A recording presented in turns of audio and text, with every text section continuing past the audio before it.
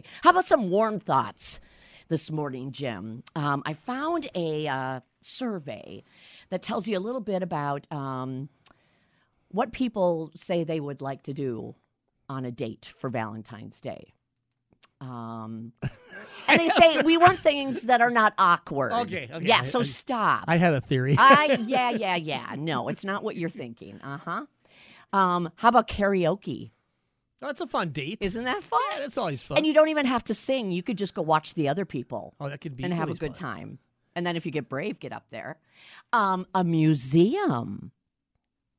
That could be cool. Gives you an option to have to talk to each other if you want to. How about an arcade like our friends here at Dave That and is Buster's? on the survey Ooh, list. Hey, Jimmy. Way to go, Jimmy. Playful, competitive. Could have a lot of fun with that. You could do something like bowling or even ice skating.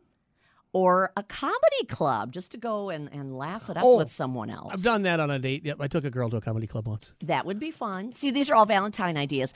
And we have one more idea. In fact, we're going to give away some tickets to it tomorrow to join us at the East Side Club for the Jimmies. Love Fest. Great name for a band, I think, the Jimmies. Of course you would like that.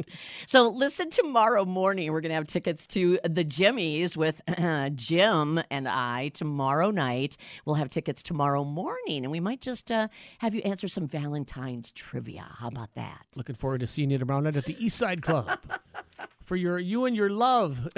Or maybe find a love there. Yeah, How about maybe that? find one. We'll help you. Oh boy. Win tickets tomorrow morning here at WOLX. WOLX FM and HD1 Baraboo, a radio.com station.